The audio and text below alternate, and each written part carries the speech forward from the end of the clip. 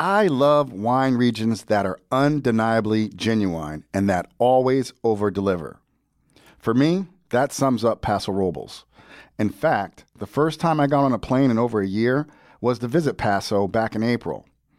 Paso sits in the heart of California's Central Coast. It's a big wine region with many diverse microclimates that allows for a stunning array of grapes to thrive.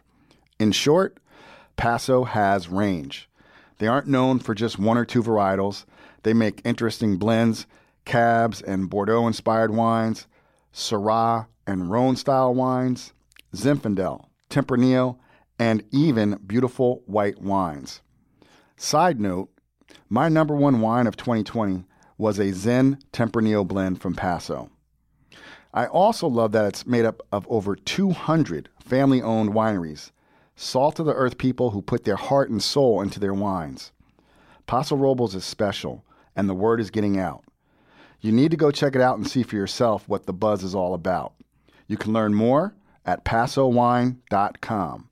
That's PASO wine.com. Hey, I'm MJ Taylor, also known as a Black Wine Guy. I went from being a totally obsessed wine newbie to becoming the world's first ever African-American fine and rare wine auctioneer in less than 3 years. In this show, I'll be talking to the mavericks, the philosophers, the players, and the deep thinkers who inhabit the world of wine. They'll share their experiences on how they made it, but more importantly, how they failed and got back up again. So grab a glass and let's get to it. This is the Black Wine Guy Experience.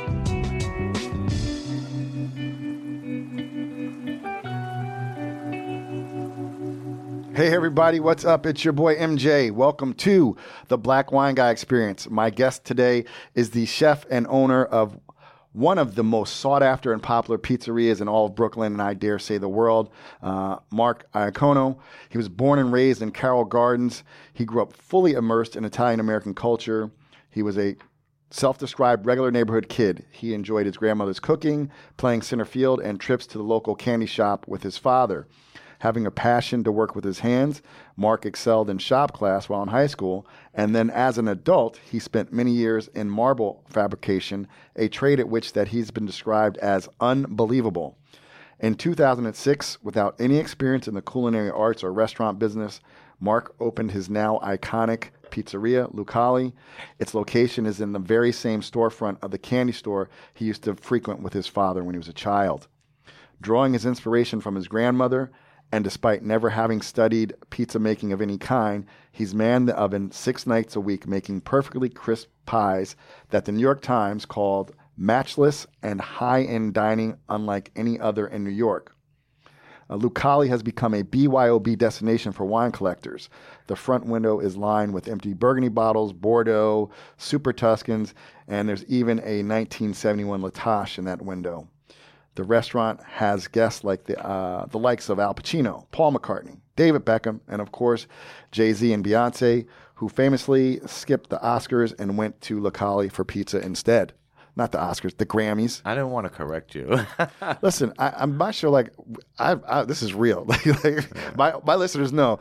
Did MJ just fuck? I mean, yeah, he did. You did. Mark's wood-fired pies have become so popular, in fact, that he expanded his business in 2013 with a Miami location. And even more recently, in the summer of 2021, he opened an equally sought-after slice shop. And we'll get into that for you guys from around the country who don't know what a slice shop is. And it's called Baby Luke's. Mark has appeared in New York Magazine, Insider. He's been on the Today Show, Late Night with Seth Meyers, and on Netflix, Ugly Delicious. He also has hosted 3 seasons of Thrillist Really Dough series. Welcome, Mark. Anything else you'd like to add? Thank you for having me. Well, thank you for being here, man. How did you know I played center field? Where did you guys get that? Dude, I don't do the research. Right. I don't know how. I ask for stuff and then it magically appears in my inbox. Can we make a quick toast and start drinking? Yeah. Cheers, man. Thanks for coming on, man. Cheers. Super psyched. We're cheersing over to the producer in the studio today, the lovely Ronnie. Very nice, by the way. Yeah. So Ronnie, not the wine. Yeah, she's awesome. I know. So we're just drinking. We're sipping on a little Super Tuscan. It's Radini Tenuto. I'm not even going to try and say this. It's a Toscano. It is a Sangiovese, Merlot, and Cab blend. Because Mark is Italian, and I need to drink more Italian wine. Quite frankly. So let's start at the beginning. You were born and raised in the Carroll Gardens section of Brooklyn, right? Correct. The New York Times said that you called you a live and die neighborhood guy. What was it like growing up in a neighborhood back in the day? Like, it was amazing. I listen. I had an amazing childhood, very adventurous. Growing up in even in Carroll Gardens, it was phenomenal. I wouldn't change it. Grew up poor. There wasn't, not a lot of, the neighborhood had its one percenters, and predominantly it was a blue collar neighborhood. And we just, the whole neighborhood was our playground. So, like, do you have siblings? Like, how many are in your family? Your siblings? I have 3 brothers. I have 2 older, 1 younger. My oldest just passed. Sorry to hear that. No, thank you. And they were a big part, growing up, especially with me, because I was kind of like, we were all, me and my younger brother, I think we're 16 months apart. And the one older than me, 2 years, and my oldest brother, was another 2 years. So we were kind of close in age. At a very young age, I mostly hung out with my younger brother.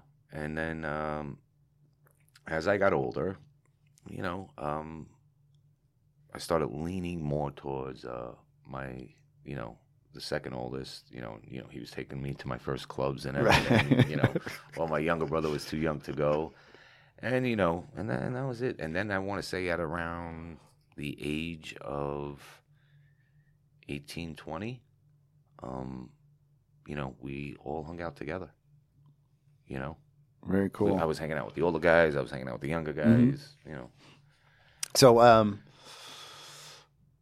lot of fights, or just brothers that got along? Like, no, 4 boys as a hand. It was bad. My mom had it. My dad died when I was 10 years old, and there was fighting. But after he passed and we got older, the fighting got really bad. Where my uncles had to step in, and Uncle discipline must be some other type of discipline. Yeah. There was the one that was sat down and talked to us, and then there was the one that with threatened our life. Yeah, and it got ugly, and then utensils started getting involved, and pipes and all that stuff. Yeah, but again, the relationships with my brothers, God, they're everything to me. That's awesome. And the fighting just stopped at a certain age. I think once I hit, I would venture to say 19, it just stopped. That's a long time. Yeah, because 20-year-olds. And 20 today. 20 back then is like 30 today. Yeah. Oh my God, yes. Yeah, and we grew up fight. The whole thing. Like I'll see you at 3:00. Yeah. After school. Like that was like once a week. Yeah, like that's no joke. Like I think about and I'm not. There's a book. And I remember like shit. 200 people showing up to a fight. Right. Right. Yeah, that was the thing. Like it was literally. I remember one fight that took place in the neighborhood. And again, growing up, now these guys are some of my best friends now. But 2 corners down, they were the enemy. Yeah. And then when someone else came into the neighborhood from a different neighborhood. We teamed up with them, and but that's how it was. And I remember this. One of their guys got one of my guys, and then we got one of their guys, and then I remember that one night there was like the corner we hung out, like a whole union showed up. Yeah. Yes. Okay. One of my guys, one of the guys we beat up, like his uncle was the president of a union, and if you didn't show up on that corner to throw me and my guys a beating, like you ain't working. It was like that. Yeah. Yeah. I mean that's so interesting because I think like that's just like. But I love your love for your neighborhood. Like Lisa, you wouldn't change a thing. Like I believe everything that we grow up makes us who we are. But I mean that's probably a tougher upbringing. Not that it was bad than most people because I think people are soft, right? Listen, but with everything I'm telling you, I mean it really wasn't. There are neighborhoods where it's a lot tougher. Sure. And, it wasn't that bad. Yeah. Yeah. I mean, I don't want to make it sound like I grew up in this, like I was, no. But, there was some hairy moments. Yeah. But like I didn't walk around the streets having to watch my back. Right. It wasn't like that. Right. Yeah, it's not like a crime-ridden neighborhood. It's just the neighborhood. We put up our hands and had a drink after we were done. Yeah. Win, lose, or draw. Yeah. So your mom in my later years, it got a little hairy. Okay. Yeah. So what was kind of like you talk a lot about in other interviews about your grandmother kind of being an inspiration for getting in the restaurant business. What kind of meals did like your mother, your grandmother prepare for you growing up? Oh God. I mean, I think the most important meal was that, we would never call it pasta. That was too fancy. We called it macaroni. Right. And and no matter what version of pasta it was called macaroni. It wasn't fusilli or rigatoni. It was macaroni. I love that. Unless you had spaghetti, then it was spaghetti or lasagna. Or stuffed shells or raviolis. But, that whole fusilli, no, macaroni. Capitelli. Yeah, no, macaroni. I think that was the most, that's the meal that sticks out most in my mind. Every Sunday. It was like, it was like church at my house growing up. Yeah, I was going to ask, so and the famous Sunday gravy? And you don't miss Mass. Yeah, okay. You don't miss, you didn't show up. It was always like anywhere from 15 to 30 people. But they were the 15 regulars, and those regulars, you show up. Yeah. I mean, I never went. I had this conversation the other day. I've never been the only sport probably. I've never been to a professional football game. Why? Football's always on it's on Sunday. Wow. Yep. Yeah. I played my football. Latest games were 12 o'clock. The games started anyway, 8, 10, 12. And boom, right home, Sunday dinner. Eating dinner, watching the games on TV with my brothers, my uncles, cousins, Yep. Does that tradition continue with your family? It's kind of been put on hold.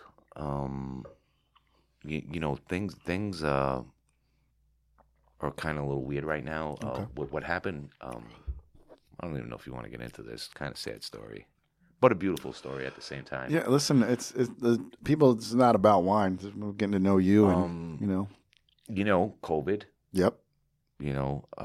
We couldn't gather at the house, so and then in November I lost my uncle who passed to COVID, and then in January. This was my grandmother's thing, and when my grandmother passed, everyone was like, what happens with Sunday dinner? You know, she was the old, and my mom just stepped in and took it over, and it continued for another 18 years. She passed in January, and, you know, we're still in the middle of this COVID thing. And, you know, I don't think my family, we haven't regrouped yet, you know, and we're just trying to get a hold on everything that we've been through over the last year. Yeah. And I think it's going to fall in my lap, you know, me and my sister-in-law. And I told you to say, one of the things was my mom, we had her in home hospice. Okay. And and this was, I think, second week in January. And for no other reason, I don't even think it had anything to do with my mom. My sister-in-law was like fed up, you know, that we didn't do Sunday dinner. We haven't had it. The cousins haven't seen each other, you know, and you know what? She's like, I don't care. I'm doing it. Whoever comes, comes. If they don't come, you know, we understand. And that day, everyone showed up. And again, especially with my mother, if you didn't show up on Sunday dinner, all hell would break loose. And, you know, my mom, pretty much incoherent. Everyone came. Happened to, you know, everyone showed up. More than usual. You know, the cousins from Jersey came in, and it was like, wow, we had a packed house. And in between I'm going to call it pasta. Now, in between the macaroni, like the way we do our Sunday dinner, we have the macaroni first, take a little break, have the meat and salad and all that other stuff, the meatballs, barjol. And in between that break, you know, I usually go outside and have a cigarette. And before I went back downstairs, I says, let me go up and see if we had a girl staying with us, see if she wanted me to bring her up a dish of macaroni. And I see my mom there, and I was like, that's it. She ain't. And I called everyone from up downstairs, like, yo, you all need to get up here. And everyone came up, and in between Sunday dinner break, my mom passed with her whole family. You know, her brother holding one hand, her sister holding another, all her grandchildren, her kids. Everyone was there. Yeah. You know, so it was kind of like that is actually very beautiful. That's a beautiful way to transition. Yeah. Yep. And you know, we don't know if she waited for that or I don't know. You know, it's just like this. You know, as much as I wish she was still here with us, you know, there's this, I don't know, what's the word you use for this? You know, is it serendipity? Yeah, serendipitous. Yeah. You know, I had a similar situation with that's what my mom lived for. Right. Sunday dinner. Right. Like the family like together. People say, like my mother, I'd put her through hospice, and she was hanging on. And the hospice nurse said, he's like, you know, is there anybody she hasn't talked to? You know, like, you know, and my mother, her best friend was my aunt. They used to talk every morning, and my aunt couldn't deal with my mom passing away. I have another crazy story about my aunt, but go ahead. And you know, I said to my cousin, I was like, you got to have Mary call her, you know, and then like she passed the next day there. But like they say, like, and for your mom, probably like that, like everybody had their macaroni. She was good to go. Yeah. Yeah. And it's funny you mentioned your aunt dealing with your mom. My aunt, last week of my mother's life, insisted on staying at the house with her. And, you know, my mother really didn't speak, you know, she really couldn't talk. But my aunt, you know, just in conversation with her, like another, you know, one of the things that my grandmother made, something that we grew up on, had it at least once a week, was peas and macaroni. So my mom just talking to my aunt just talking to my mom, just, you know, again, she would just lay there and just say things to her. And she was like, yo, I'm making peas and macaroni. You want a dish? And my mother opened her eyes and said, yes. My aunt, you know, didn't take her serious. And my aunt made it because that's what she was making for herself. And, you know, my mom, who I don't think ate, you know, it was a week, sat up, was coherent for an hour, ate her peas and macaronis, and boom, went back down. And like I rushed there, and I was like, you know, hey, Mom, I heard you ate. And she was like, yep. It was pretty much yes and no answers from her. And another one of my grandmother's famous dishes was spaghetti with crab sauce. Mm. And joking around, I just said to my mom, "Mom, what do you want for lunch tomorrow?" She was like, "Spaghetti and crabs." And I was like, "Oh, okay." And, I didn't think she was going to, because she was getting worse every day. And I said, "You know what, I'm making it. My aunt's here. My cousins were coming by to visit." And I said, "Let me make grandma's spaghetti and crabs." And I made it. And she got up the next day and she ate it. And she ate it, and she went, back to, she complained I put too much red pepper, and after that meal, I was always taking my mom to the doctor, once, twice a week prior to her, them telling her there's nothing more we can do. And I would get her out of the wheelchair. I was like, "All right, you ready to stand up? You ready to dance with me?" And she would get out of the wheelchair and I'd hold on to her and was we'd shuffle and I'd put her in the car. And, here's a woman that's been lying in a bed for 2 months.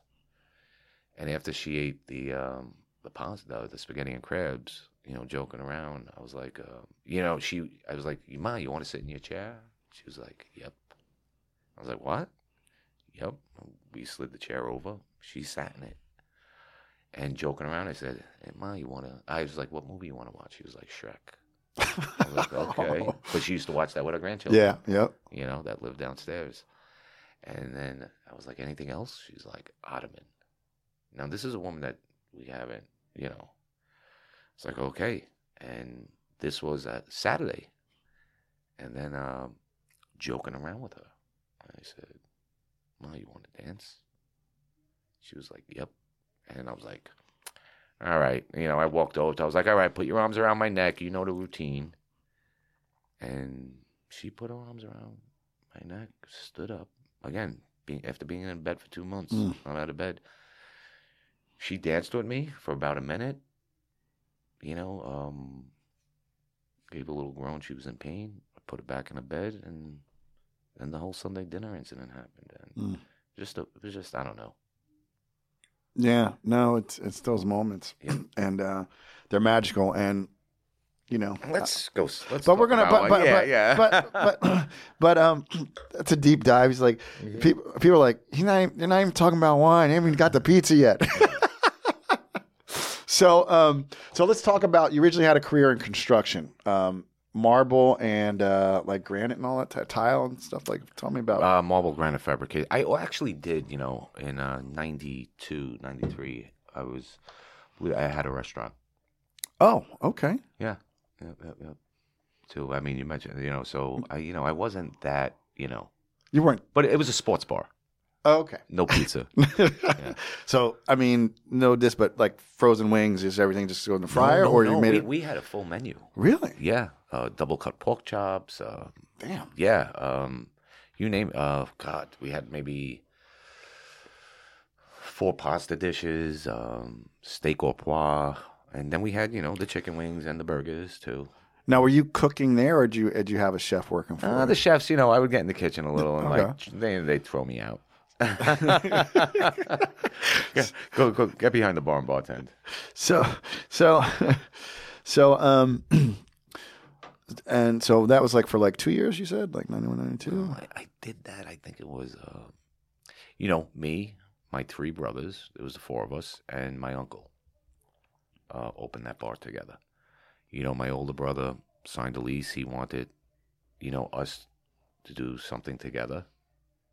And, and my uncle, who was, I had 2 uncles that were like father figures in my life, and he was one of them. And so the 5 of us opened up a sports bar. Very successful. But I think I was 21. Oh. And my oldest brother just bought us out. Yeah, leave it at that. So I learned a lot of lessons. Okay. There, what not to do, and how to. Was this also in your neighborhood, or was it? Okay. Yeah. Yep. Okay, went in Cowgirls. Okay. Yep. So I'm thinking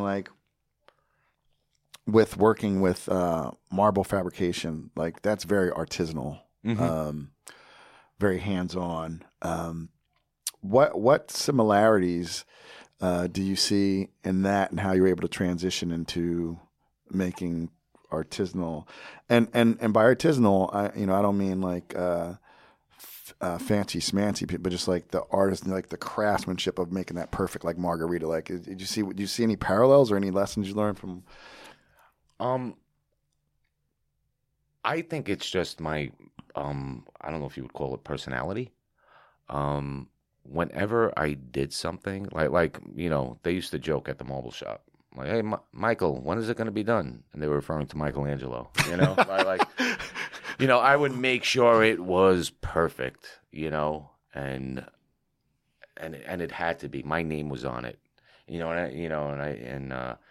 kind of put myself in a weird position. Like, I kind of became like the hot shot, and so what happens is, I didn't want the guys like making fun. Like, we would break each, Breaking the walls, break each other's chops. Oh, yeah, you did a great job there, yeah. And like, I never wanted to hear that. And I always wanted to impress my boss. And I think in opening up the pizzeria, because I was really good at what I did, as far as like I was like top in the industry. Mm-hmm. The local shops, they were all trying to grab me, and it was at a very young age. And believe it or not, like growing up, these baseball teams, like the companies in the neighborhood would sponsor teams. And I forget a guy, Joe McGuire, I forgot who I was working. I was working for my uncle at the time, his marble shop, but it was out in Jersey. And he was like, "Yo, I heard you do some, at a baseball game." He approached me. My team was playing 4-0 marble. And like he kind of like poached me, and at a very young age, I think I was like 18 years old. And, when I go into this shop and there's all these old Italian men that have been doing this their whole lives. And I came in and I was like, they're like, "We've never seen someone do work like that before." Wow. And I was actually teaching these older guys, you know what it is? It's just, I'm very good with my hands. Got it. Even at a very, very young age, like my parents thought I was weird. I was taking things apart, putting them back together, figuring out, I can't spell for shit, but ask me to build something. Yeah, but people show me a P&L, and I'm like, what is that? But people don't realize that there's so much intelligence in your hands. Like literally, that's like how we learn is with our hands, and it's very highly. It takes, like you said, like to have that innate ability to take something apart, put it back together, to craft. Like with marble, like this marble's like, that's expensive stuff. Like, you know what I mean? Yeah. And like I said, so it was my company at the time. I mean, we were doing all we were a small boutique shop, but we were doing I think I did like 7 jobs in 740 Park Avenue, which was the most exclusive. Mm-hmm. I did work for Frank Sinatra. Those were our clients. Mm-hmm. And so we didn't mess around. Yeah. And was it? But I think as far as the pizza goes, like a lot of that has to do. Like I said, I'm not a chef, but I mean, if I knew how to spell, or I'd be a food critic. Yeah. I mean, I think that's more my my specialty. Yeah. Like, every time I go out to dinner, my friends are like, "So what do you think, Mark?" And they're waiting for me to pick it apart. Right. And I think, I think where it, and I've helped a lot of chefs. Like, again, I can't make rice. I really can't. I don't know how to make rice. And but like, you show me how to make something, and I'm gonna make it better. Yeah. Or like a lot of chefs, I was like, you know what? More of this, less of that. What did you put in this? What's this flavor I'm getting? I don't even know how to identify it. Mm-hmm. This is okay. A little bit less of that and a little bit more of this. I'm more like an equalizer. Gotcha. Yeah. I love that. So how did you? So it was a candy shop. This was the store that your dad used to go to, take you to. How did you come upon securing that location? Like, how'd that happen? And then like, what you just said one day you was like, "I'm gonna open a pizzeria." Like, how did this happen? Me, I love pizza. and growing up in all these pizzerias in Brooklyn, and you know, I always remember sitting there, eating this pizza, and I'd be like, if again at a young age, I wish they had more of this, less of this. Mm-hmm. You know, it would make this pizza so much better if the crust was this way. You know, like so and so made a great crust, and this guy had an amazing sauce, and that guy had amazing cheese, and I was like, if you put those three together, you'd have an amazing pizza. As far as you know, the lease, I signed the lease not knowing what I was going to open. Oh, wow. And how that all came about was over a cup of coffee. Saturday afternoon, I go to the cafe to get a cup of coffee. The location I have right now is Louis' Candy Store. Okay. Again, my parents grew up in that store. My dad took me, and it was a big part of my childhood. You know, I'd buy my baseball cards there, or you know, whatever. Bazooka Joe. Bazooka Joe. They had the penny candy, the whole, you know, yeah, all about it. Yeah. Yep. And every time I would drive by the store, I would see it was like open sporadically. You know, gates were always down, you know, or half up. And one Saturday afternoon, I go for a cup of coffee, and who happens to now Louis had passed away, Okay. and his wife and son were doing it for like 2 years. And you know, I go for this cup of coffee, and I see Rosemary, who is Louis' wife, and there with all the old ladies sitting down, you know, having coffee. And you know, I went and I said hello to all of them. A lot of them were my grandmother's friends. And I asked, I was like, Ro, you know, what's going on at the store? Every time I drive by, it's never open. You know, and she's like, Mark, we're renting out the space. We're no longer going to do it. And I was like, you know, I was like, all right, you know. And she had mentioned that someone was coming to look at it on Monday. And you know, and I felt terrible. I was like, wow, I can't believe Louis is closing down. Mm-hmm. Got my coffee, went back to the table, said goodbye to all of them. And as I'm walking out, I don't, you know, I always thought it wasn't proper to do what I did. But you know what? As I'm walking out, I remember stopping in the doorway, and I turned and I went back over to her, and I was like, Ro, listen, you know, if things don't work out, let me know. I might be, you know, on Monday, let me know. I might be interested in the store. And that was it. And I left.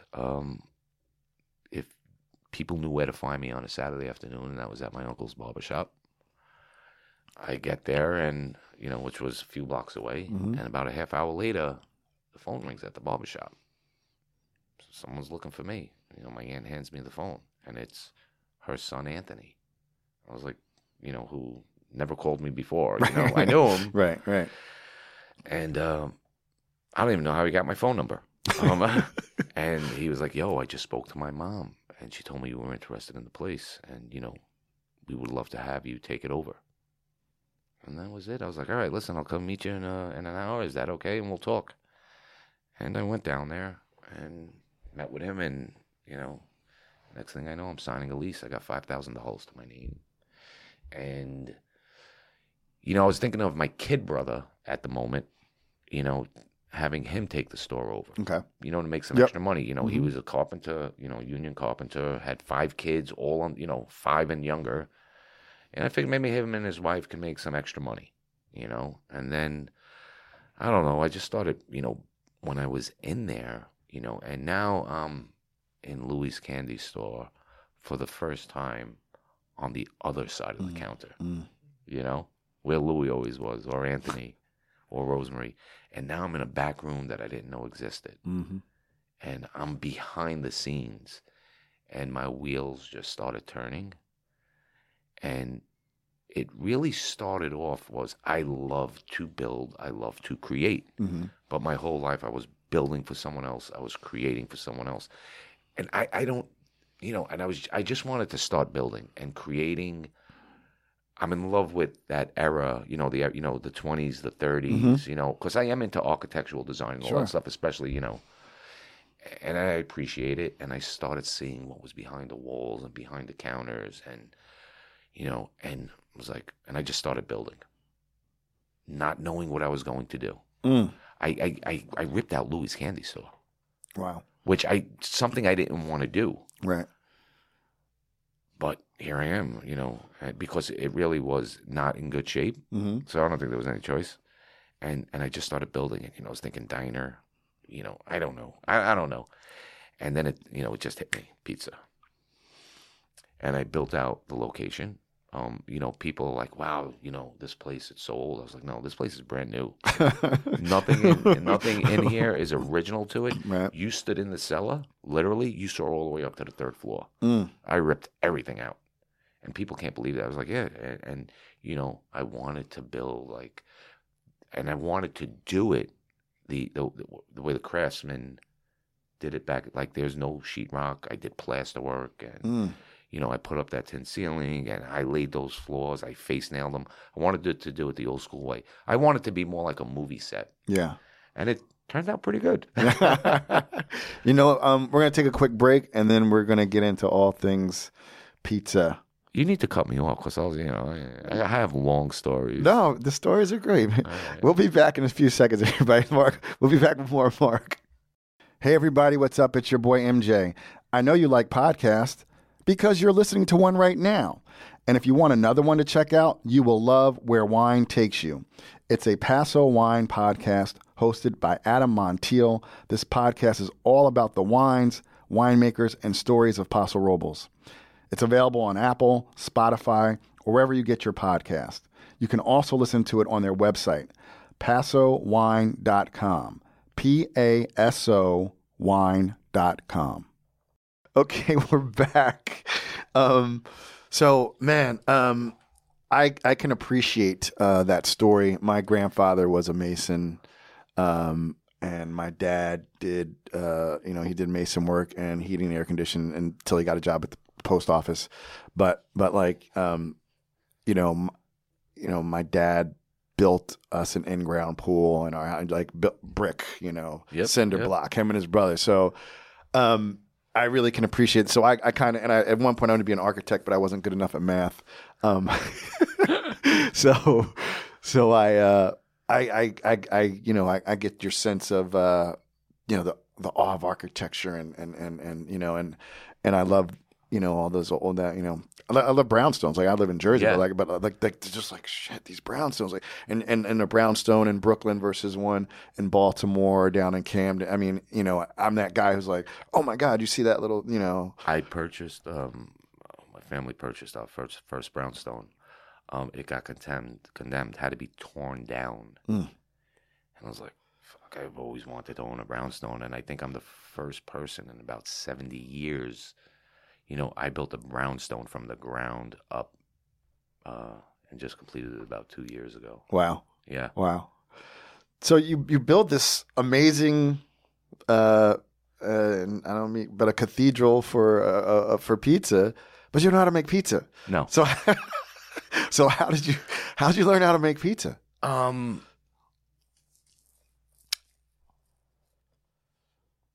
This is how it started. There was a pizzeria a few blocks away, and I would actually hit up all the pizzerias. It's like, yeah, I'm having a party, for my daughter, and can I buy doughs? So I would buy doughs, okay. and then I'd take those doughs back to my pizzeria and just learn how to stretch them. Because that's where, that's the most important, the hardest part. Mm-hmm. Where technique comes into play. Is stretching those doughs, and I was like, damn, how do these guys do this? Mm-hmm. And, and I just kept practicing on how to stretch dough. I said, once I get past that, I'm golden. That's the hardest part. Putting sauce and cheese on it is the easy part. Mm-hmm.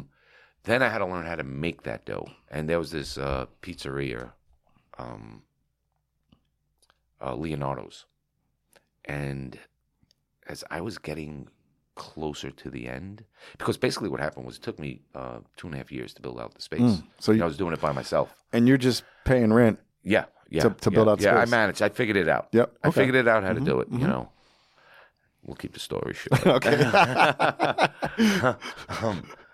And that part will be in the book. Yeah. And I figured out I got the space built out. I was like, all right, now I got to figure out this pizza thing, and I bought these doughs and, figured out the stretch. I was like, okay, this isn't too hard.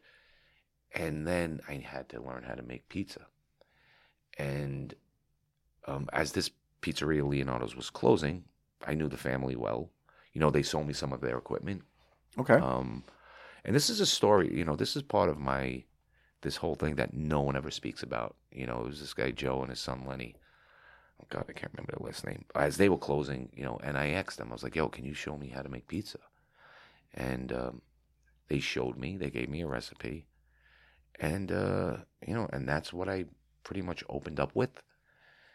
And with, more experience, I was like, I got to make it better. I got to make it better. Mm-hmm. And I came up with, and I want to say about 2 weeks in, I nailed it, after being opened.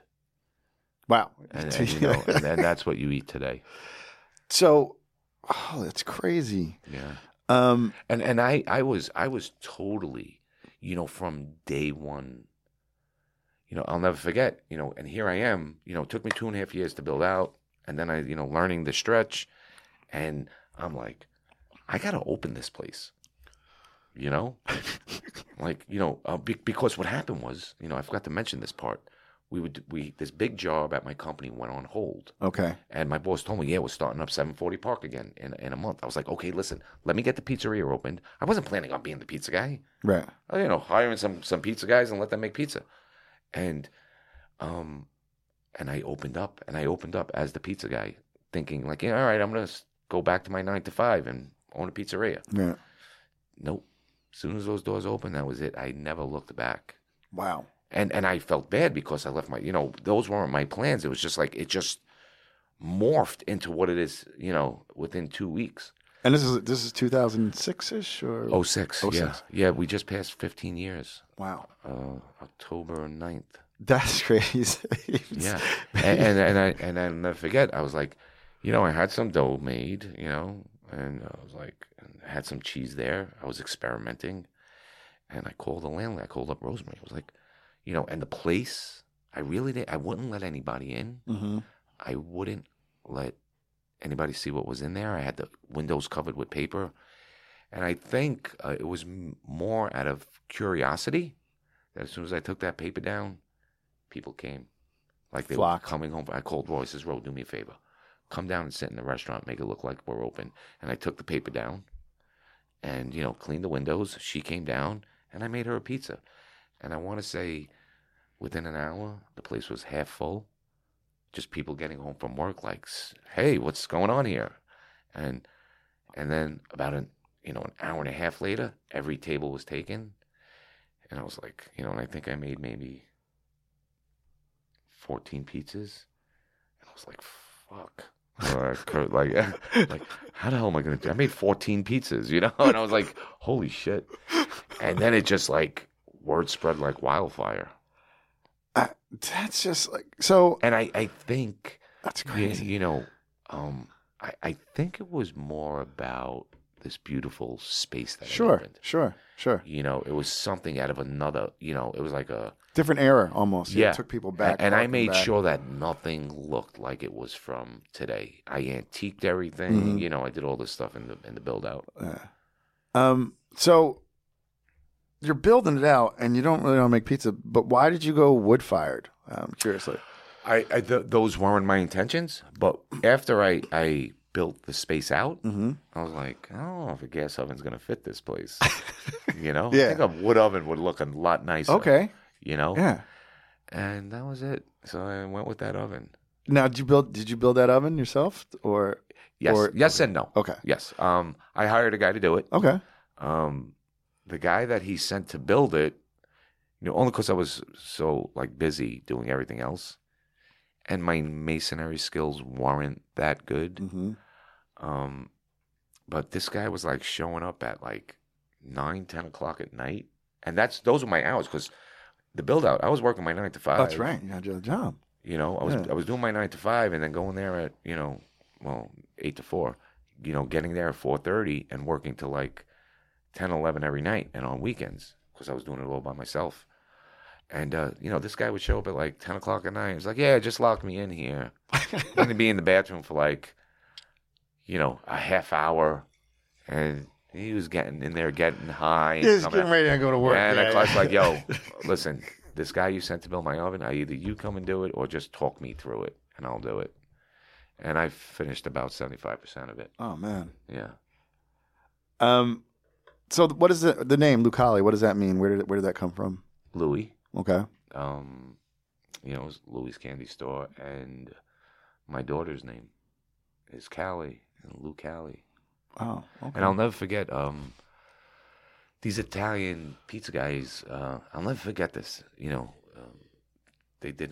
They opened up. They were one of the first people to open up the Neapolitan pizza style in the neighborhood, and they came to try it out. And I was talking to them like Lucali, like where did you get that name from? And I told them. They were like, it also means like the local place to eat, locale. I was just saying, wow, okay. Yeah, and I never knew that. And it was just that's very serendipitous. Another one of those things. Like there are so many serendipitous stories. With Lucali. My first day with the key.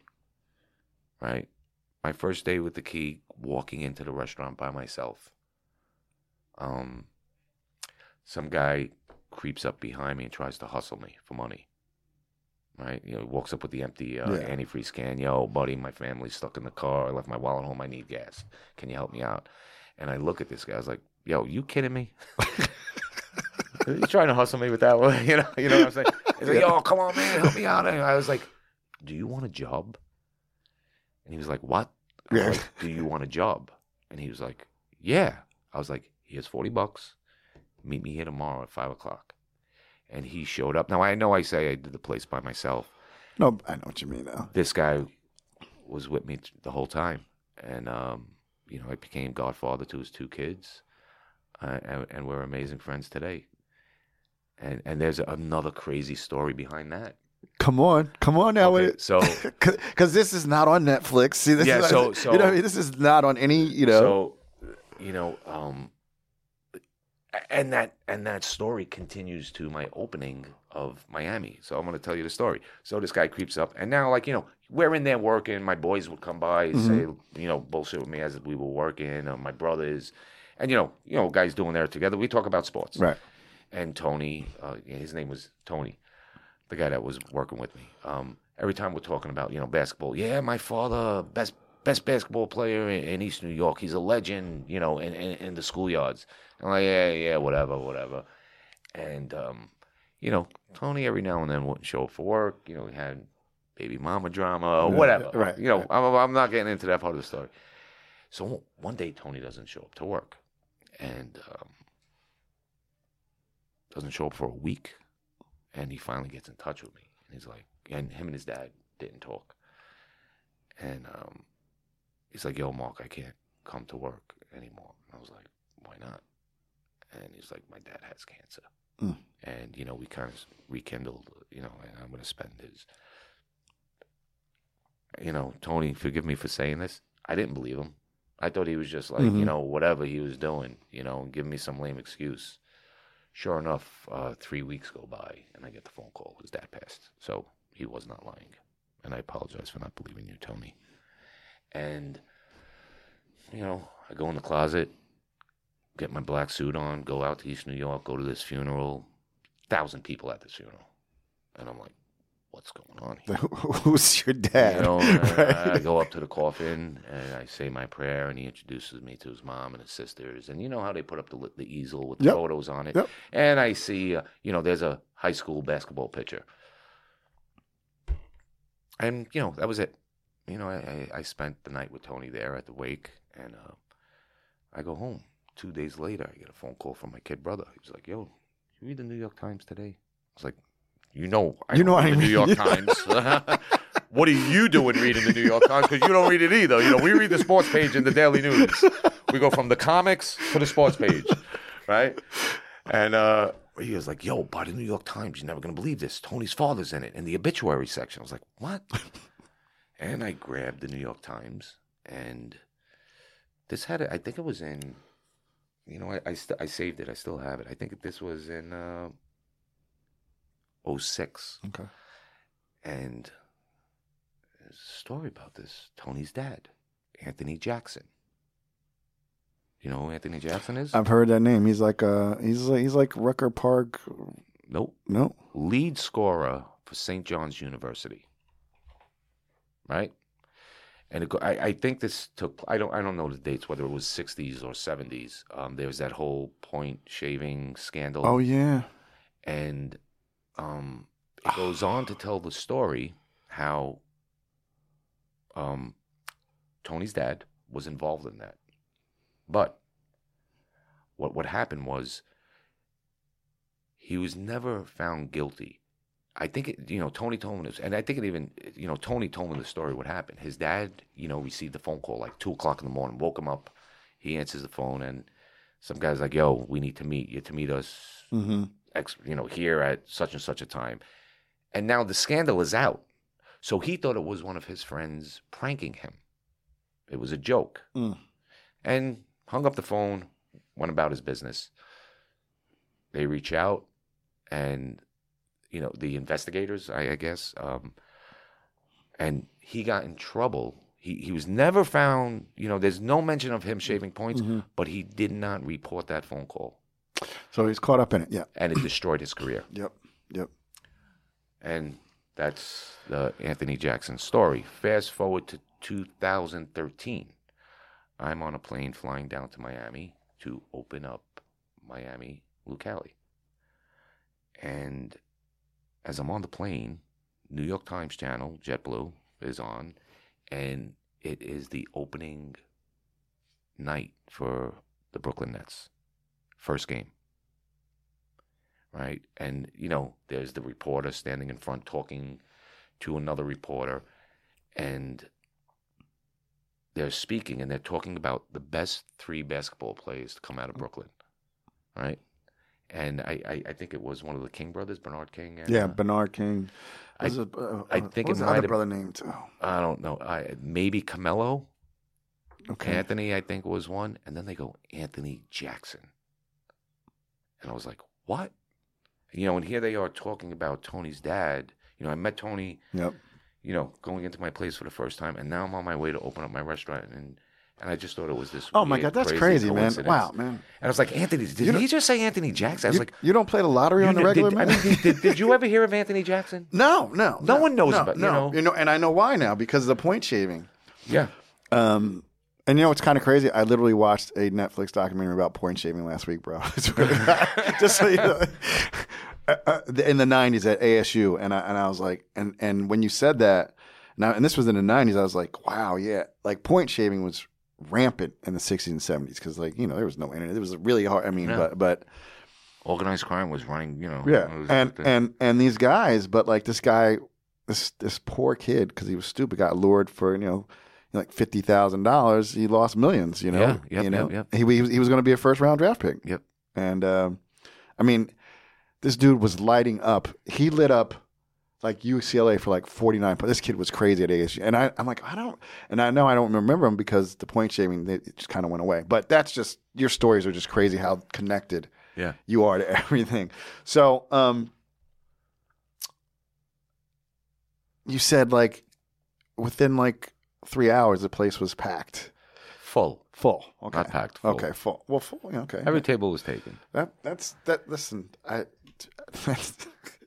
that's pretty impressive. You've been around this game for a while. But again, it wasn't about the pizza. Like people people thought I was crazy. Think about this. I signed a lease and I'm working on this place for 2.5 years. Yep. People, I'm opening a pizzeria. They thought I was crazy for me. Like, you never made pizza before. I was like, I'm going to give it a shot. And then once, I pulled that paper down and they looked through that window, I guess they wanted to come in, even if they weren't hungry. They just wanted to see what this dining room was all about. It was more about the dining room, I think, in the beginning. But you did say this, but you said you were planning to do it for like 2 weeks, but you could never look back. So, I guess people just kept coming back, right? Yeah, and I'll never forget it. I think on the second day, I was like, I called my friend Mike. I was like, yo, Mike, can you speak to your daughter. I need someone here to help me. Because he had mentioned to me, when you open up, if you need someone, my daughter, looking for a job. And I was like, I called him second day, because I was just like, I didn't know what I was doing. I didn't know how to make pizza. And like, me, I'm a nut. Like, I was literally breaking the tomatoes open by hand and scraping the seeds out, throwing the seeds out and throwing the whole tomato and then putting it, like, I didn't know about, what do they call those things? The rice. Yeah, ricer, yeah. Or you can, I didn't know about any of this. And she came in and then I'll never, maybe 3-4 weeks in, word spread like wildfire, and I couldn't understand how. And I didn't know there were these blogs. Right. I knew nothing about the internet or the power of it. Right. Chowhound. Yep. At the time, and I'll never forget. Literally, I remember, like, I had gotten I think it was my wife at the time. I asked her to come and, like, yo, I need help. Like, there was no order. There was no system. I didn't know stuff like this. You didn't have a POS system? Like, I remember her closing the door and putting her back like this to hold the door shut. Like, holding the crowd back. Right. And people were angry. Because, again, I didn't know what I was doing. I didn't know, like, the order. Like, all right, people were outside. And, like, they tell them, I want to order 2 pizzas. I was like, all right, yeah, 5 minutes. How long would it take to make 2 pizzas, right? And next thing I know, people are just, like, angry because they're waiting. They were told 5 minutes, and it's been 2 hours. Right. And, I waited 2 hours, and I burnt their pizza on the bottom. I didn't even know to check the bottom. Right. In the beginning. Top looked good. I assume the bottom was good, too. And it just snowballed. Oh my God. And I was figuring it out. I love this. Like, you literally are figuring it out as you go along. Yeah. That's that whole, it's like what they say, building your parachute on the way down, Yeah. Yeah. That's I've never heard anyone use that term. Don't worry. So one thing, your restaurant, your and first of all, I had this question. I did a little video on the way in. And so, like you said, I'm not a chef because you have the reverence for people who Yeah. So you the pizza man, what is it? What is there? Is there a term? Because like in wine, there's a sommelier and, there's a barista if you work at a coffee shop. Like, is there like a fancy pizza? Are you just the pizza man, the pizza guy? Like pizza man, I don't even like when people call me a pizzaiola. Right. Okay, so pizza. That's what I grew up with. Yeah. Like the word margarita. Never heard it before. Like when I went into these pizza shops, it said plain pie, $10, pepperoni pie, and 11. this is whatever. It was like $1 more back in the day. and like, so I always called it a plain pie. Right. And that's what we all called it. Right. Like me, all my, everybody. If you grew up in Brooklyn, you walked in, you didn't say, yo, let me get a margarita. Right. No and I'm from Jersey. There was no margarita pizza. Yeah, you just go get a slice, and it had. Yeah, until we had this wave of these Neapolitan pizzaiolas, come to New York back in, God, what was it, the 2000, and all of a sudden you started seeing these artisanal, I'm making those little rabbit ear things. Right. This the quote unquote, this artisanal, Neapolitan style pizza, but a lot of people even come in like, today they're like, and they X the menu because we recite it. We don't have written menus, and plain pie, $26. And they're like, what do you mean a plain pie? Is there sauce on there? Is there cheese on there? I'm like, yeah, that's the plain pie. I was like, oh, you mean a margarita? Yeah, okay, a margarita. That's so funny. Let's talk about the pizzaiolas and the attack of the killer Neapolitan pizzerias that happened. I was in my own little research. Well, I'd seen you on Ugly Delicious, years ago, but I watched it again when we knew you were coming on. That whole organization that certifies true Neapolitan pizza. I mean, like I was watching it for the second time. I was like, man, what a racket! Like they're selling ovens, they're selling cheese, like they're selling tomatoes. Like, and if you don't have that, it's not Neapolitan pizza. Yes. And what I mean, and you share a little bit, but like I like your attitude on this. Like what is it that you think makes your pizza so? I mean, I fucking grew up eating pizza. Like there was this one corner in my town where like there was 3 pizzerias. There was Tony's, there was Tuzio's, and there was Nunzio's. I'm a Nunzio's guy. But literally, they walk across the street. It was like a little triangle. Like there was so much pizza in my town. Like people could literally have a pizzeria next to each other. Mm-hmm. And thin crust, like yours. Like so, when you see like when I was watching that, like that Neapolitan with that big kind of puffy lip, like. Yours is thin. Like, how did you end up with the like that true thin crust all the way around, just nice fold? How did I wind up with that? Yeah, like because do you still roll with a wine bottle? Yeah, an experience. Like I told you, I didn't know how to make pizza. I didn't know the science behind the dough. That's something I think 3 weeks in. Joe, when he taught me, he was like, yeah, you fill the bucket up to this line, Yeah. And, okay, I filled the bucket, which was pretty much the top of the bucket. And, and me walking over to the dough mixer with this full pail of bucket, maybe a little spilled on the floor, And I didn't have enough water in the dough one night. Mm-hmm. So it was very tough. And now I have this line and I have all these orders to fill and I can't stretch this dough. The hydration is way too low. And, I remember calling my brother. I was like, yo, you got to get over here with Grandma's rolling pin. And he just took too long. And I saw a wine bottle and I improvised and started rolling the dough out because it would not stretch. I couldn't stretch it by hand. And it stuck. And that's your dough recipe. And it stuck. Yeah. So like you were talking a few moments ago about how the blogs and, started kind of just blowing up the restaurant. Was do you think the blogs, like how did it become this BYOB mecca? Again, me growing up in these pizzerias, again, I was like, we drank either like, that orange grape fountain. Yeah. The side by side. Yeah. We had Pepsi, we had Coke, we had a quart of water. Right. With our pizza. Never in my life did I ever walk into a pizzeria and see wine. Right. Any slice shop in, right. Like I said, pizzerias like mine pretty much did not exist in New York.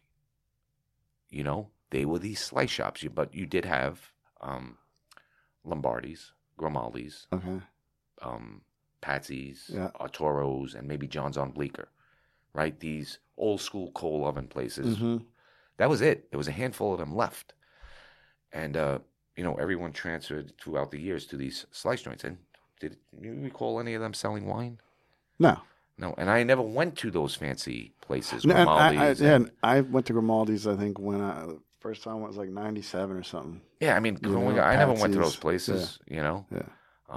I stayed I was in my box, growing up. And so what do I need wine for? Well, I'm not selling wine. And, so now here I am making pizza and people like, hey, do you mind if we bring a bottle of wine? I was like, no. All right. So, and then I was like, I didn't even know what BYOB was, and they started and I became known for best BYOB restaurant in New York. And I didn't even know there was a list for it or a category, I didn't know about Zagat and all these things, Yeah. I was a jock. From jock, I went to construction, and I ate at the local spots. I didn't know about these food blogs. I was like, and I started reading. I was like, these people need to get a life. Well, what's going on here? They go home and they write about the fact that I didn't have anchovies. You know, I was like, I found it weird. Right. Little did I know, you know, here we are today, and everyone's a food blogger. Oh, everyone's a food blogger. You know. Oh my God. So, do you like what was the first critic came in? Because they don't announce like. Well, that's you know again very. God, I think I may have been open a week or two, and it was late night, and it was just me and Missy, that first girl, and the place wasn't that, you know, it was late night. I had maybe 4 tables. I had 4 tables in the restaurant. It was about 9 o'clock at night on maybe a Monday, and Missy was serving one table, and I had made a calzone, and I said, you know what, just let me bring it over to the table. And I walked over to the table, and I dropped the calzone on my way back. She goes, yo, you gave the calzone to the wrong person, to the wrong table. I was like, oh, shit. So I go over to the table. I says, guys, listen, I apologize. I gave you a calzone to them. I'm going to make you one right away. And he was like, okay, great. And I made his calzone, and I brought it over to the table. And I didn't have anything else left to make. So I make my rounds. You know, I'm trying to get some feedback from people. Mm-hmm. And I stopped by this one table, table 8, and no, that was it, right? And then, you know, I brought the guy the calzone, and he was like, hey, listen, you know, I write a food column. Do you mind if I give you a call tomorrow when you're not busy and interview you? And I was like, yeah, sure. Like, I was like, it's like, you know, I'm thinking like, you know, these sitcoms I used to watch. Like, you know, I remember there was this one specific sitcom with, you know, Three's Company. I was like, this guy's trying to get a free meal out of me. Right. You know, this doesn't happen. I'm you know. And I was like, yeah, sure. I says, all right, I'll give you my number. And I wrote my number down, and I gave him my number. And that was that. And now I hit up the next table, and I see this guy, and I asked him how his pizza was, and he goes, wow, this pizza's really good. And he goes, but do you have a hot spot in your oven? I was like, what? And he lifts up his pizza, and you can see the pie was cooked perfectly on the bottom, one half. The other half was burnt to a crisp. Mm-hmm. Again, I don't know what I'm doing at this point. And I was like, I felt bad. And I was like, you know, and I don't know, like, that's me, you know? I'm not doing it because of a rope review, because I didn't know this stuff even existed at the time. Right. And I was like, you know what? I feel terrible. Let me make you a new pie. He's like, no, that's not. I says, no, I insist. He goes, okay. He goes, do you mind if I take a few pictures? And I was like, I found this weird. Like, you want to take pictures of me? I was like, okay. So awesome. I got back there, and I'm making him his pizza, and he starts taking pictures. And I was like, you know, why are you taking pictures of me? He goes, well, I write a food blog. And again, I was like, oh, okay. I don't know what a blog is. What's a blog? What's a blog, you know? And I was like, well, okay, which one? I asked him. Right. He goes, it was Adam Kubin from Slice, New York. Okay. I was like, okay. All right, okay, Adam. All right. Yep. But there's another table sitting there, right? And they were like, oh, my God, you're Adam from Slice? They're like, we're Peter and Katie from Chowhound. We read your blog all the time. And I'm like, what the fuck's going on? You're going to make me curse. You cursed for me. You're like, what the fuck? I'm like, WTF, you know? Well, WTF I don't think existed back in 06 just yet. No, exactly. Right? So you picked up some so I was like, internet lingo. I'll never forget, like, you know, someone kept texting me, lol. And finally I asked, I was like, yo, when I saw them, I was like, why do you keep writing lol? And they're like, what are you talking about? I says, every time you write a text, you write lol. They're like, no, that's laugh out loud. That's awesome. Like, okay. So, back, where were we? At Chowhound and I was Slice like, New York, Yeah, all right. And I was like, okay, you know, whatever. And that was it. And I continued, and sure enough, you know, I go home, I go to sleep, I wake up the next morning to a phone call, and it's this guy that was in my restaurant the night before. And he interviews me. I was like, okay, and the interview was over. I was like, wow, he was real. He wasn't looking for a free meal. You know? And, I was like, yeah, what, who do you write for? He was like, oh, we're Rob and Patronite. And we write for the New York Magazine. I was like, okay, whatever. Wow. And I went about my business and I see my boy Joe. And I tell him, and he's kind of like the smart guy and the educated, more sophisticated guy in the group. I was like, yeah, I gotta, he's like, yo, your pizzeria, everyone's talking. I was like, yeah. I says, I did an interview today. And he was like, with who? I says, New York Magazine. He was like, what? I was like, yeah, New York Magazine. He was like, you got to be kidding me. I was like, no. And like, he can't absorb this. Right. Because here, like, he thought I was crazy for opening a pizzeria. Right. He was like, yo, you're opening a pizzeria. You don't know shit about now you're in New York Magazine. Pizza. And I was like, yeah, what's the big deal? It's fucking, it's New York Magazine. It's not like the, Daily News. Because that was the paper I read every day. Exactly. That to me was, right. The holy grail. I wanted to be in the Daily News. And,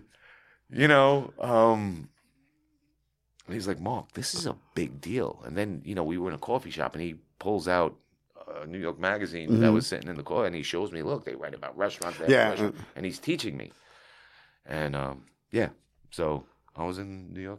And then I don't know how it came about. The Secret Diner. Okay. And November, maybe third week in November, or maybe second week in November, I get a phone call. And it was some guy who wanted me to do an interview for the New York Times. And again, I'm like, yeah. And, this guy interviews me. And it was Peter Meehan. Mm-hmm. And November, I think, third week in November, a New York Times article comes out. And I was like, who the fuck reads the New York Times? No. You want to hear crazy, quick crazy story. Growing up, I worked in these soda shops. Right. I never worked in movies. I worked at Pete's. Okay. It was to compete because they used to make 8 creams and compete against each other. And then it went on to be Peepaw's candy store. And I remember, growing up in this blue collar neighborhood, I had to put the Sunday news together. Right.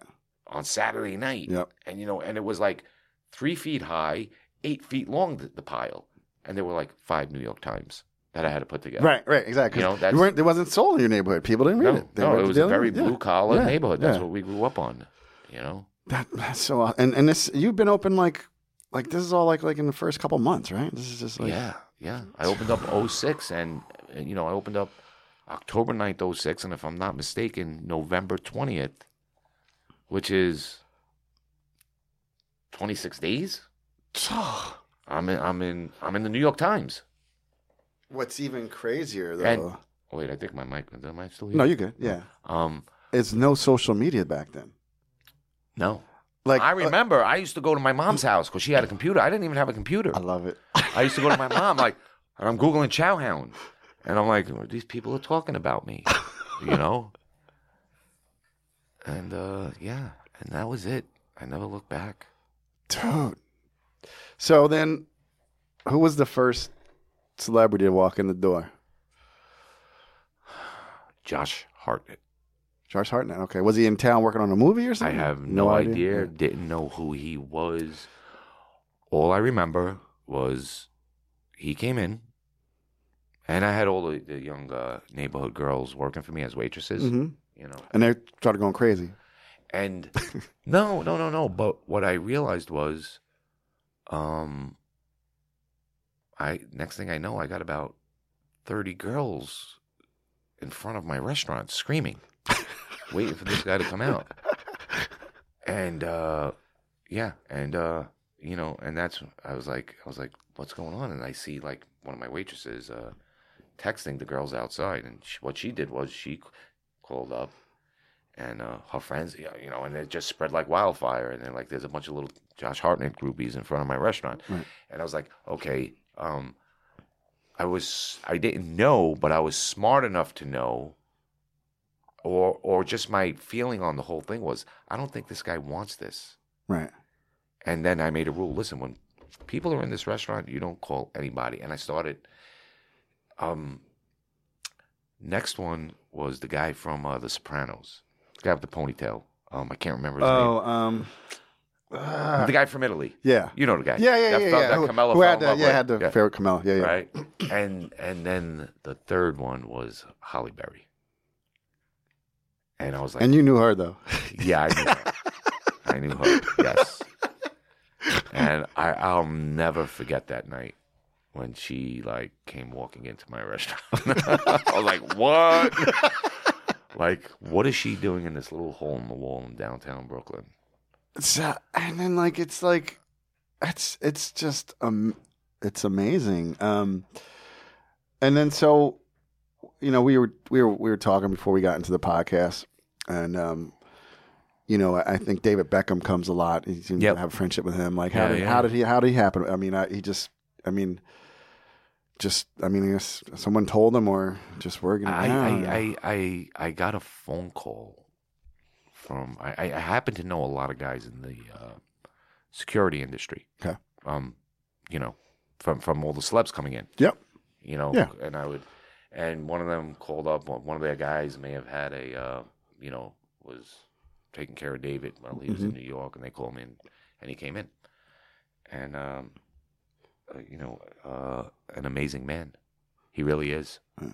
He really is so down to earth and just like chill and gracious and unpretentious.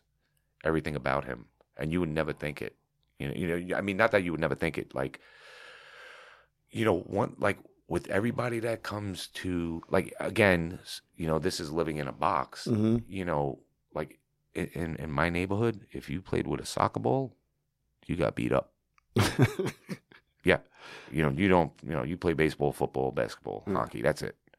And not realizing that it is the most popular sport in the world. It is the world sport. And they are the most famous athletes. And yeah, people don't. I mean, the money they make is staggering because it's a worldwide sport. I don't know about that end of it, but then I was like, because the people that were really getting harassed, I got Paul McCartney sitting in my restaurant. I got Al Pacino sitting in my restaurant. No one's harassed. These soccer players get tortured. Wow. And and just David will just pop up and like, hey, just wanted a pizza. Not even cold sometimes. Like, mind sitting me while I eat? I was like, me? Yeah, he's that kind of guy. And then I know Jay and Beyonce love your place a lot. Two lovely people.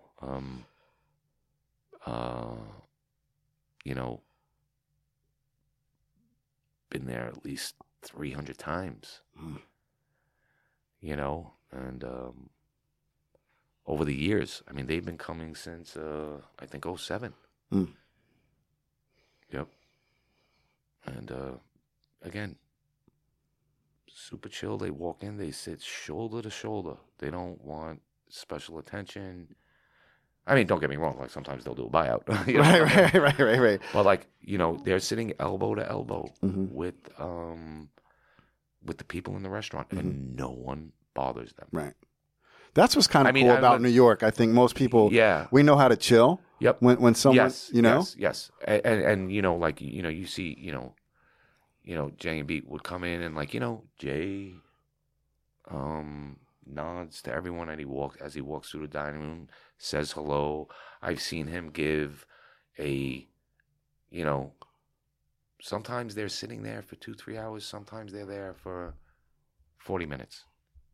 And he'll have like a $2,000 bottle of wine that they didn't finish, hand it off to the table next to them.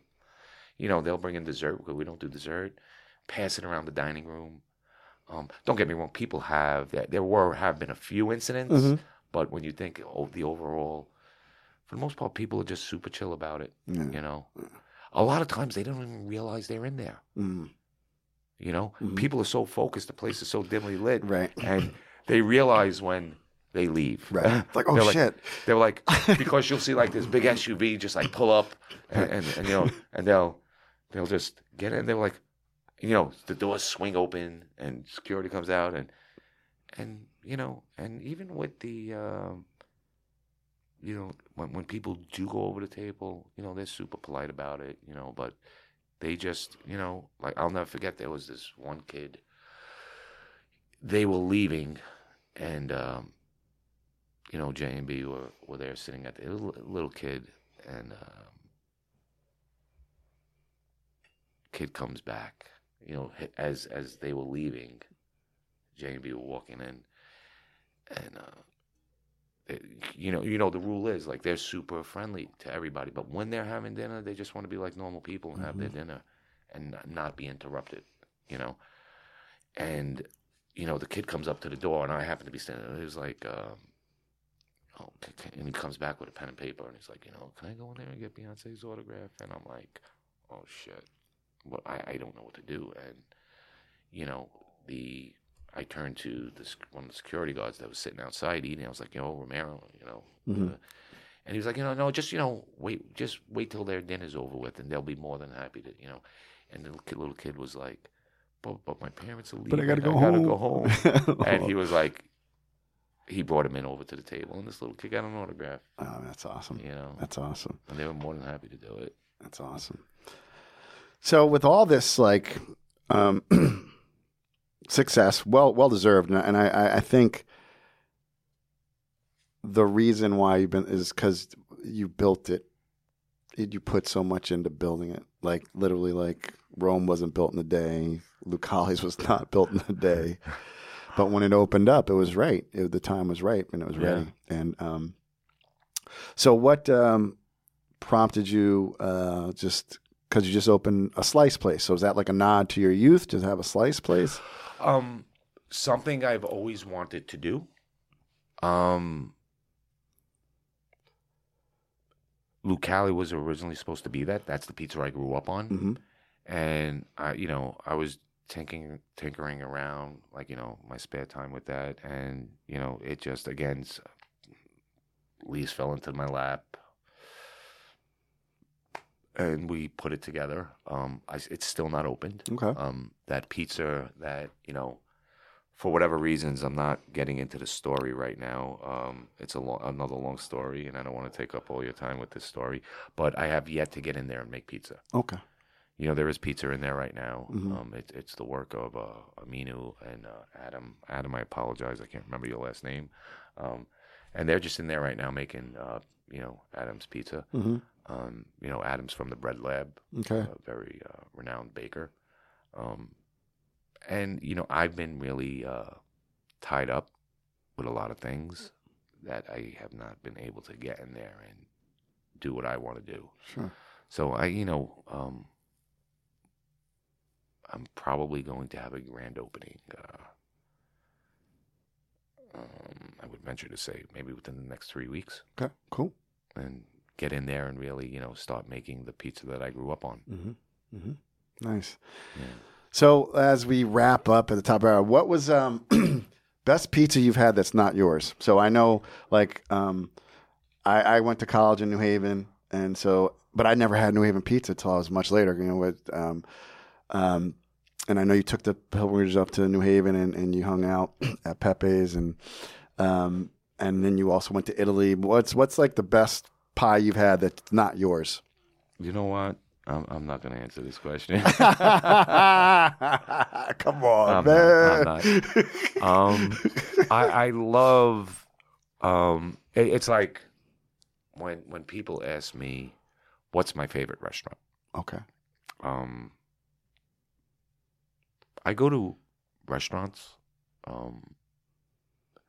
They're out there, and some of them I do go to, but I kind of go to a restaurant for a particular dish. Got it. Mm-hmm. And I go to pizzerias for particular pizza. Okay. If I want a certain grandma slice, I'm going to my boy Frankie. Yeah. That's pizza. If I want an old school traditional slice, I'm going to either Luigi's, Viscotti's, or Joe's. It's just, and I'm just, it's like that. If I want that high end traditional slice, I'm going to DeFara's. Right. Yeah. All depends on what I'm in the mood for. I love all these versions. Right. But all these versions are predominantly offshoots of traditional New York style pizza. I'm not really big into the artisanal, Neapolitan. I'm a New York guy. Yeah, New York pizza. Listen, simple works better for me, man. Yeah. Just be good. Just get. And you said this. I like what you said. You said just get really good with the basics. Just do something simple, really well. Yep. You know? That's it. Yep. And you're knocking it out the park, man. This was fun. And some point we'll have to have you back because you got a fun story, bro. Yeah. We're done. We're unfortunately. I always get nervous doing these things. Because I'm like, what am I going to talk about? I'm a yes no guy. I never wrote an essay in going through school, high school. I was like, Civil War. Abe Lincoln was trying to free the slaves. The North fought the South. Done. That's that was me. I needed another 80 words. All right, everybody. This is your boy MJ. I was here with Mark Iacono of Lucali. He's in Brooklyn. Amazing story. Amazing guy. He's he's so humble and just a good spirit and just a artisan. Like, I just have got that theme from you. Thanks for being here. Until next time, everybody, cheers to the Mavericks, the philosophers, the deep thinkers, and to all you wine drinkers. Peace. It was a great being here. Thank you for having me. Thank you so much for listening. I hope you learned something. You had some fun while you were here. Please subscribe to the podcast and give us a 5-star review on whatever platform you're listening to. And if you want to be an insider and get special content, make sure you go over to blackwineguy.com and get on our email list.